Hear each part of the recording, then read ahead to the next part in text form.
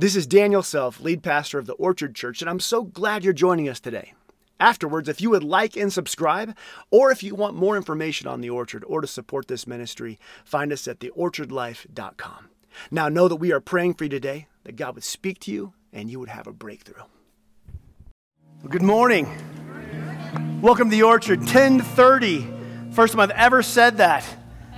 Wow, and it's already amazing to see the 9 a.m. and the people coming to that and the guests engaging. And so I just want to, first of all, pause and say, one thing I love about who we are as the Orchard is that we are able to make the needed adjustments for those who are far from God.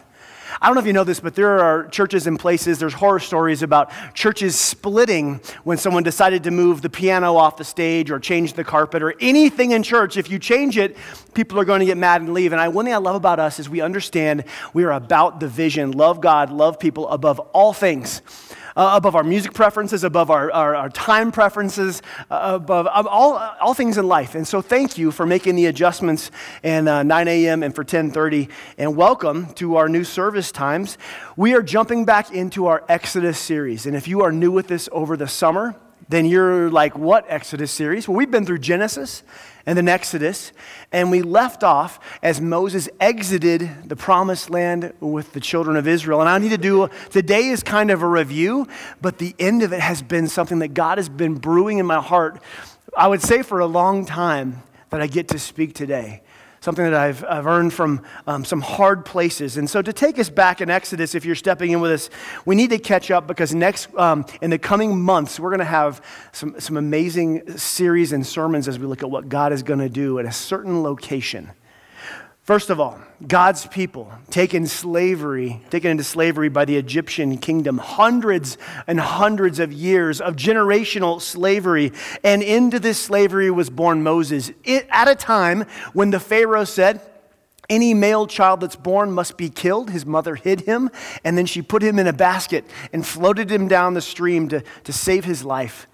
God guided that, and he was found by the princess of the Pharaoh and adopted by her and raised there. He spent 3 years with his mom until he was weaned. And so he had 3 years with his mom, and then he got to go live in opulence of the palace of Hebrew in the house of the Pharaoh.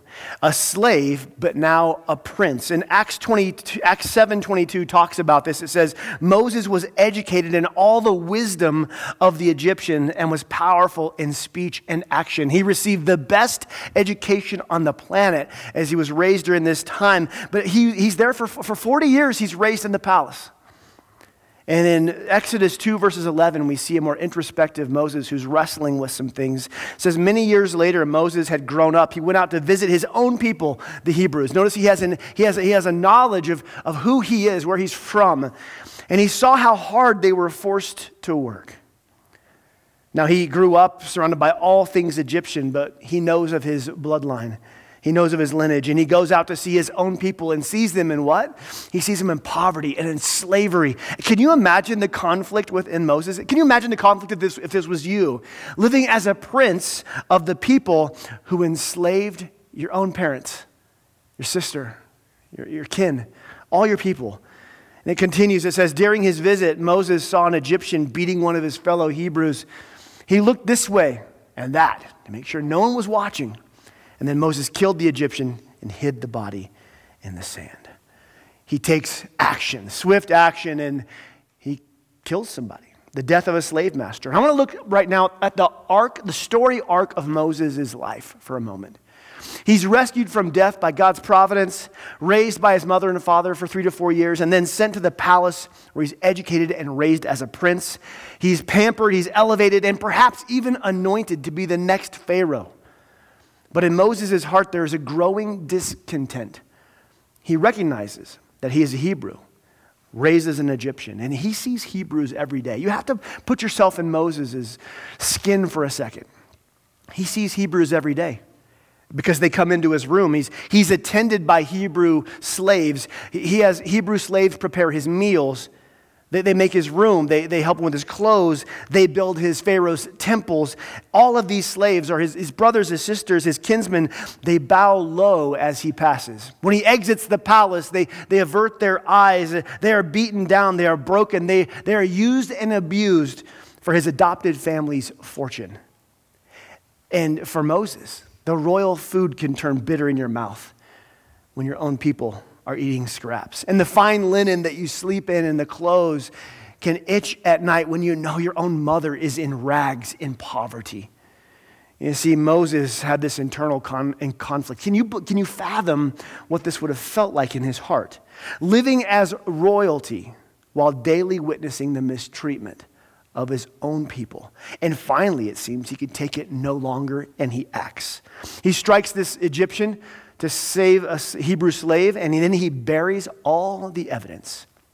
Now, I wonder if during this time, this is where Moses began to have an inkling of some purpose in his heart. Maybe I can rescue my people. I might be Pharaoh someday. What can I do? What can I do now?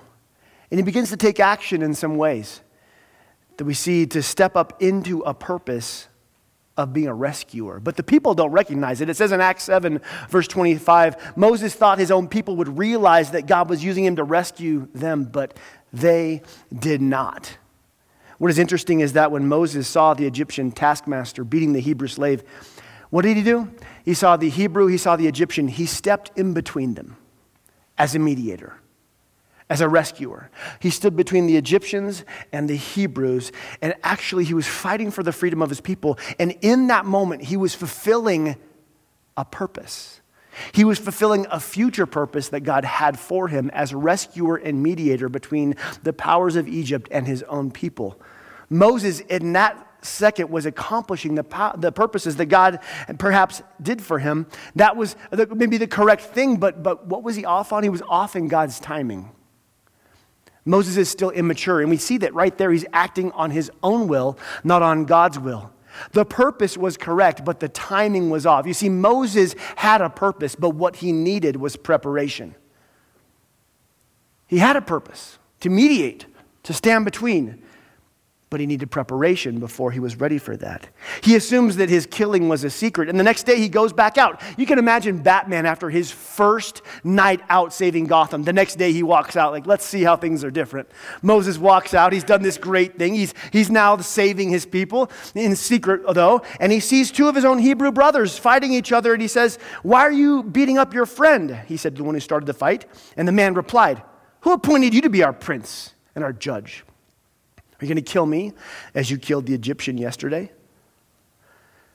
And Moses realized that his private act had become public knowledge. He becomes afraid and he begins thinking, everyone knows what I did. And sure enough, Pharaoh heard of it and tried to kill Moses. He put a bounty out on Moses' head. If you find Moses, kill him. But Moses fled from Pharaoh and went to live in the land of Midian. He flees death out to the wilderness. And this decision, Moses' decision to step in and try to rescue and mediate, that decision cost him everything. You have to see, it cost him every relationship he had to leave behind. It cost him every ounce of authority that he had and every ounce of authority he may someday wield. It cost him every comfort of the royal palace. The threaded sheets, the warm baths that were unheard of, the servants, the luxury. It cost him every resource at his disposal. And the royalty, the royal treasury at this time was the largest on the planet. He leaves all those resources behind. He leaves with only the clothes on his back. And he escapes to the wilderness where no Pharaoh would follow and no chariot could make it. And we find him there washed up, a broken person who has a little desire to step up to save his people again. And can you blame him? He had grand plans. He had huge plans. He'd probably laid in bed back in Egypt and thought about how he could save his people. But he ended up alone in the wilderness. You see, Moses had been schooled by the greatest scholars on the planet, but he was out here in the wilderness where he was going to receive a different type of education. He would soon learn that what he was living now was nothing like what he had previously. Threaded sheets were nothing compared to a good fire in the wilderness. Personal attendants were replaced by sheep, which he attended to. He didn't fall asleep under the gold gilded ceilings of the palace, but under God's stars. Life was completely different. And for the next 40 years, Moses went from the palace to the wilderness. For 40 years, he spent his life in the wilderness. Moses had to awaken to some new necessities during this time. He had to awaken to some new realities. He needed to realize that he needed to meet God face to face. He needed to understand there was a power greater than Pharaoh. He needed to hear a sacred name through sacred fire. He needed to have his spirit quickened by the presence of God. And he will. He will have that happen. But like most things in the wilderness season always lasts longer than we want it to. And if you're in a wilderness season, you get this. You wanted out a long time ago. And why is it taking so long? And where's God? And why is God taking so long? Wilderness seasons take longer and last longer than we ever wished they could. But in the wilderness, God does more than we could ever hope or imagine. And so for 40 years, Moses is out there unlearning everything he knew about power and authority and purpose and destiny. The same way God may have a purpose for you. But he takes us through the wilderness to prepare us for those things. Life takes us through the wilderness in preparation for the purpose that God has for us. And why does God do this? Because in Moses' life, before God could use Moses to get the people out of Egypt, he had to get the Egypt out of Moses. And for 40 years, Moses would be there in the wilderness as God would build into him and break off of him. There are places in your life that God wants to get your old life out of you. In the wilderness, this is often the place for this. He wants to grow you. He wants to grow your character. He wants to grow your integrity. And God has a calling on your life, but perhaps your character can't sustain it yet. God has a destiny for your life, but perhaps your faith can't contain it yet. And so we have wilderness seasons. As painful as they are, they teach us to let go of the things that we white knuckle and control or think we control. The things that we think we have under control. The wilderness teaches who's actually in the control. You see, what we're going to see now is what we see now in the wilderness is just how much we need him. How much our character needs him, and how much he's going to grow our character to provide us a purpose. God wants to write these truths deep in your heart for what he has ahead for you. If you're in the wilderness, I'm sorry, first of all. I've been there so many times. But I want to say this. Oftentimes in the wilderness, all we want to do is get out. And in the wilderness is the time when God is wanting to get something in us. If you're in a wilderness season, it is time to seek the face of God. It is time to seek the presence of God, unlike any other time, because he wants to build some things in you for the future purpose that he has for you. Preparation leads to purpose. The desert comes before the destiny, and wilderness leads to intimacy. Intimacy with God is what we need for what is next. In those 40 years in the wilderness, what were the constant in Moses' life? As I put myself in his skin and I think what he must have been going through in those months and then those years and decades, I think one thing he had to wrestle with was shame. I mean, he was a murderer. You realize that, right? Moses is a murderer. And he's ruined his life by his own actions. His anger caused him to strike out, and it cost him everything. He might have had a plan to rescue, but here he is now with no plan, no dreams. Everything was a woulda, coulda, shoulda. He was constantly reminded in these 40 years in the wilderness of all he lost. And what labels would Moses carry with him? Well, he's a failure. He's a coward. He ran, and he's a murderer. The other constant in Moses' life during these 40 years, as I thought through this, in this wilderness area that he took the flocks around, the other constant in his life was a mountain. It's called Mount Sinai.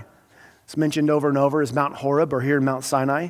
It loomed over this region that Moses would have led the flocks to. It's 7,497 feet tall, not high by our Colorado standards, but in those places, loomed large. Surrounded by wilderness, and there in the shadow of Mount Sinai, Moses tried to make the best life he could from a disastrous and disappointing decision. And perhaps you've been there. There's been some circumstances that have happened to you, and you find yourself in a new place just trying to make the best life you can with what you got. And that's Moses.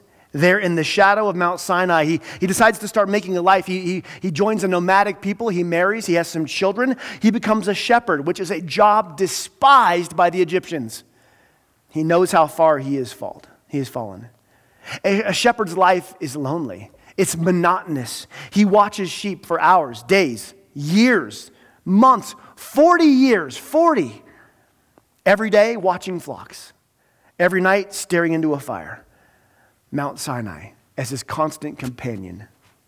How much time there in the shadow of Mount Sinai did Moses actually think back about his old life?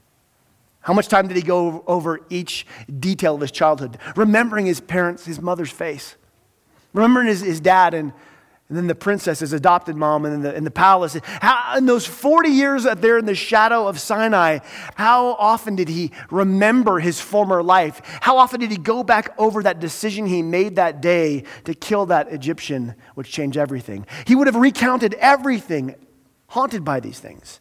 He is now in the wilderness, in the shadow of Mount Sinai, with nothing but the haunting memories and the present thoughts.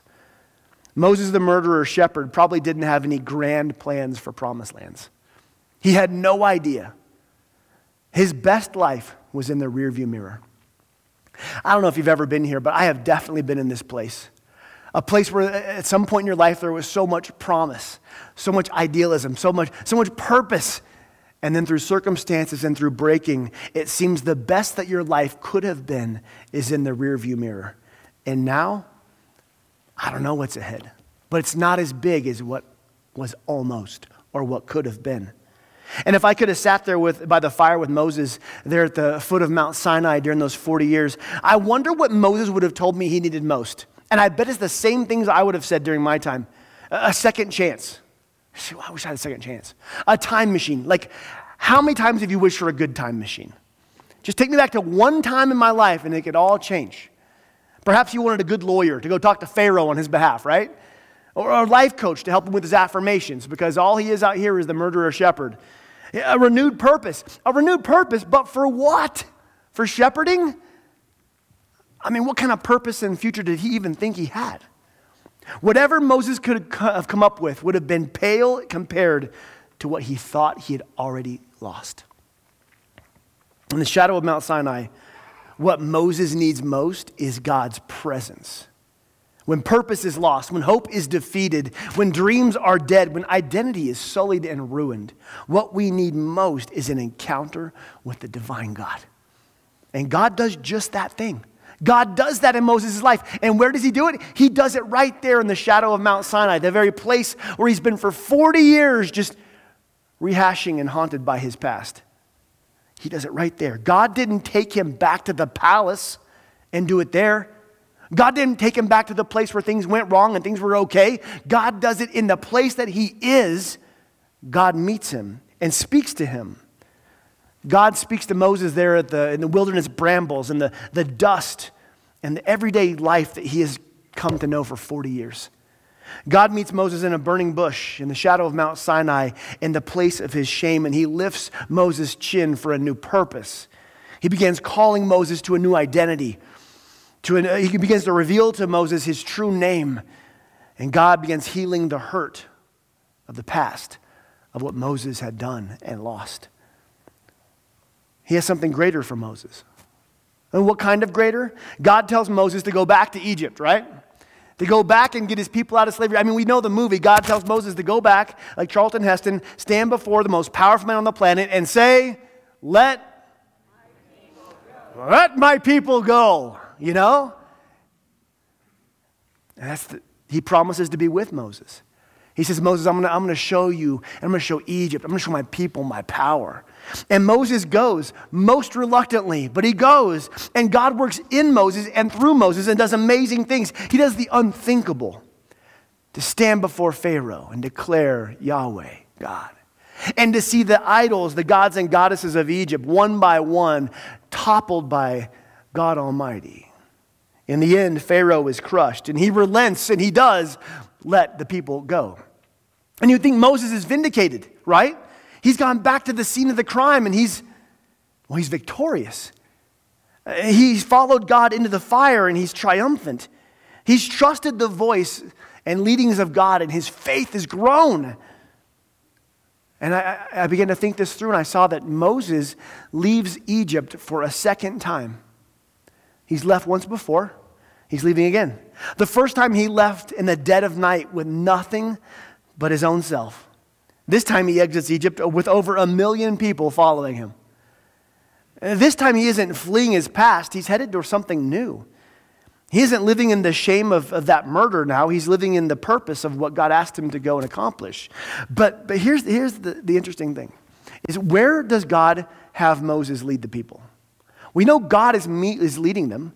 Moses isn't leading. The pillar of fire and cloud is leading. Where does God lead Moses? Which direction did they go? He could have led them anywhere. He could have led them right up to the promised land. He leads them to a certain place which Moses knew all too well. He leads them to familiar ground for Moses.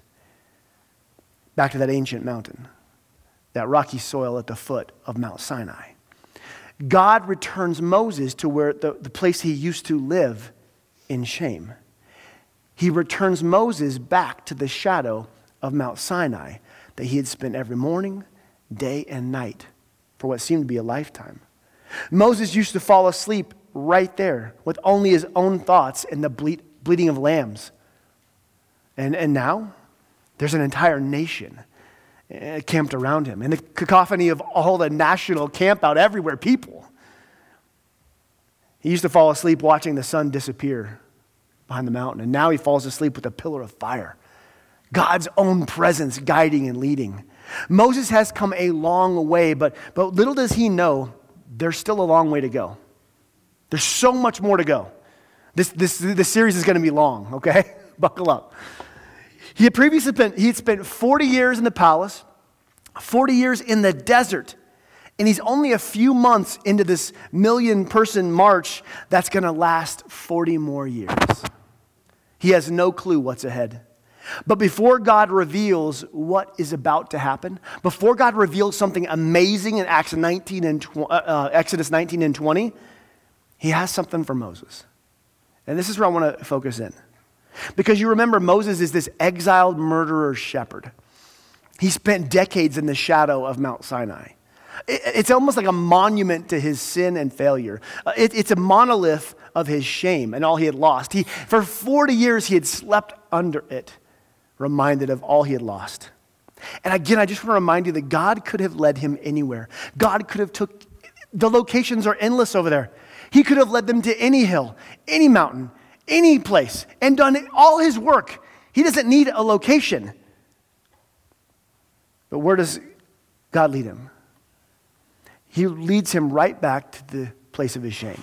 He leads him right back to the shadow of Sinai. He leads Moses right back to familiar ground where he'd cried private tears that only sheep heard. Why? Because we have a God who's in the business of redemption. Redemption is one of my favorite themes in the entire Bible, bar none. Redemption in our culture is defined by the act of being saved from something or the clearing of a debt. Redemption is recovering or making up for something that was lost. When we talk about redemption in our life, we often think about restoration. It's taking something old and bringing it back, redeeming it, restoring it to close to its former glory or its former glory, or rebuilding it. Something's broken. We put the pieces back together to rebuild it. It's renovation, bringing something back to a like new state. But God's redemption is much higher than our redemption. God's redemption is beyond restoration. It's beyond renovation. When God brings redemption, he doesn't restore it to the place it was before the circumstances hit it. When God's redemption works, it doesn't take you back to where you used to be before the bad stuff happened. It takes you to a new place. Before or after all that has happened. God doesn't renovate and restore. He redeems beyond. Redemption doesn't restore our past. It uses the past to create a new future. God's redemption doesn't rebuild what was broken. It surpasses the original and builds beyond what was ever formerly there. It's not something remade or put in good order. God, what he says he does is he makes a new creation completely. God's redemption goes beyond what we can imagine. Bottom line in your life, God's redemption doesn't want to bring you back to the person you should have been if X, Y, and Z wouldn't have happened. He doesn't return you to who you were before those things hit your life, before those things took hold. His redemption will take you to a new place, to the person he desires you to be, beyond who you could have been. God brings Moses back to Mount Sinai for the very purposes of redemption. God is not restoring Moses to the man he would have been without the murder, without the 40 years in the wilderness. God is doing something greater. He's making a new creation with new purpose, new work, new faith, new direction. So while God could have led Moses to any location and done this, he leads him back to one place. He leads him back to the one place that for 40 years he wallowed. Ground zero of his disappointment. And what does he do? Well, we're going to get into the specifics of what God's going to do in the coming weeks and months because it is amazing. But what's going to happen is one of the greatest works that God ever does until Jesus walks the earth. God's going to do something brand new, paradigm shifting, groundbreaking, jaw-dropping that changes generations and eternities. God's going to do a fresh work that the world and humanity have never known at that time. And he could have done it anywhere. But he's in the business of redeeming his sons and daughters. So he takes Moses back to that place. Here's what's fascinating to me. God chose a place that meant nothing to the millions of people following, but meant everything to the one person leading. Moses, that ground was familiar to him. He was well antiquated with that place. God wants to redeem his sons and his daughters. God wants to redeem Moses for his loss and his shame. And he takes him back there. Orchard, the same God who is about to redeem the heart of Moses in Exodus, he wants to do these things in our heart. He wants to do these in our life. The same God that led Moses back to Sinai perhaps wants to do some things in your place of sin and shame. However long, here's the truth, however long you've been on this planet, you have accumulated disappointment and shame. That's how the world works itself into us. I mean, we've had great joy, but we've also had great losses. We've had dreams that have gone unmet, but we've also had dreams that have been crushed. We face fears. We faced anxieties, and some of us have anxieties that have followed us for years or even decades, and our anxieties follow us into every new experience as well. We have accumulated disappointment and shame. Perhaps in your childhood, your dreams were burst really early on when you realized how hard life can be, that people can be abusive, and that your past, like Moses, can be something of shame. Well, I'm going to give you a spoiler alert. God has chosen Mount Sinai as a place to reveal his glory and reveal his purpose. In the weeks to come, we're going to see God himself descend in clouds of smoke and fire in raw, unbridled power. God's going to reveal himself in a fire that burns away slavery in a thunderous voice that shakes everything. And in Moses, he's going to shake everything there at the mountain of shame until his glory remains. But what about us? See, oftentimes God chooses our places of shame to reveal his glory and his greatest work. In our darkest valleys often is where God wants to light a beacon of his presence. I preach this part of this from a deep well of experience. It was decades ago, late one night, I was living in a complete shadow of my shame and my life broken completely. 7 years of just brokenness, exile, and disappointment. And God spoke to me, and I wrote it down in my journal. And it said, God said, I will redeem your past, and your pain will be a source of your greatest strength. Your pain will be a source of your greatest strength. When I first heard that and wrote it down, I scoffed at it. I laughed. It's ridiculous. And perhaps you would laugh at that your pain will be the source of some of God's greatest glory, and that your painful story will be a source of power for you. God was telling me that my past would be something that he was going to use for his purposes. It was preposterous. But like Moses, God led me back to places where he has shown me the glory of his redemption, where he spoke into darkness. And for us, Orchard, God wants to do this. He wants you to hear today that there are places in your past that you may have buried down in shame. Moses did it for 40 years under that familiar mountain. God led him right back there to do a new work and say, while you might have been here in shame, I'm going to show up here in glory. While you might have been haunted by your past, I'm going to show you a new purpose. And your pain is going to be a source of power, because God's redemption is so glorious. God wants to do in your life and in your past what you can't even imagine. And maybe like Moses, you believe your greatest things are in the rear view because of what's happened to you. Or that your past just continues to haunt who you are in your future. But God wants to do a new work. He could have led Moses anywhere, but he led him there. And he wants to lead you to places to reveal to you how your shame can be glory. God wants to do this in our own life. And the very memories of our former dark valleys, he's going to light a hope beacon. And the places where we're crushed and passed over and betrayed, he's going to reveal his glory. It's amazing that God takes Moses from basket to burning bush to burning mountain. And what happens in between those times is just wilderness. And perhaps you're between. You're in a wilderness season. Perhaps you have a past. We serve the same God today that lit the bush on fire. We serve the same God. We're about to worship the same God who descended on Sinai in glory, saying, I will not let you define yourself by your shame. I'm going to burn that away with my presence. We serve the same God who Moses had to take off his sandals to walk on holy ground to worship. The same God today wants to redeem your life. So don't discount your story. Don't discount your past. If you're in the shadow of your shame, know that God wants to change that and use your story for his power. As we go into communion today, I want you to take out the bread, the symbol of Jesus' body. If you need communion, we have it in the front and in the back and up there. And don't take it yet, but hang with me.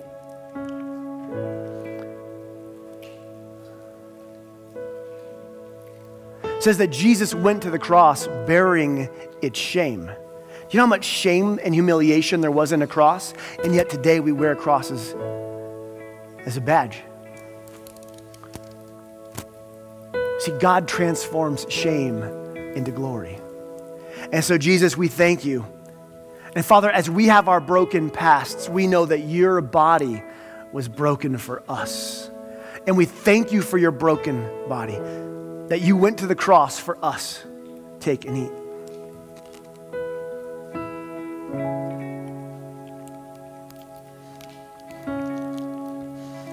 And Jesus, we thank you for your blood. We have shed many tears for what is lost, but Jesus, you shed your blood for what was gained. For a new destiny, a new purpose, for a new covenant, a new creation. We worship you. Take and drink. And now, Orchard, I want us, some of you are going to need some time to pray or pray with somebody about your past. And there are people available here in the front and the back. But for the rest of us, I want us to do something. I want us to worship this morning. But I want you to realize that the same God you are singing to and about is the one who Moses was speaking to, who redeemed the past to give purpose. Let's worship. Thank you for joining us today. And if you have any other questions or need support, you can contact us at theorchardlife.com. You can help us by liking and subscribing to today's podcast, and we pray that God blesses you.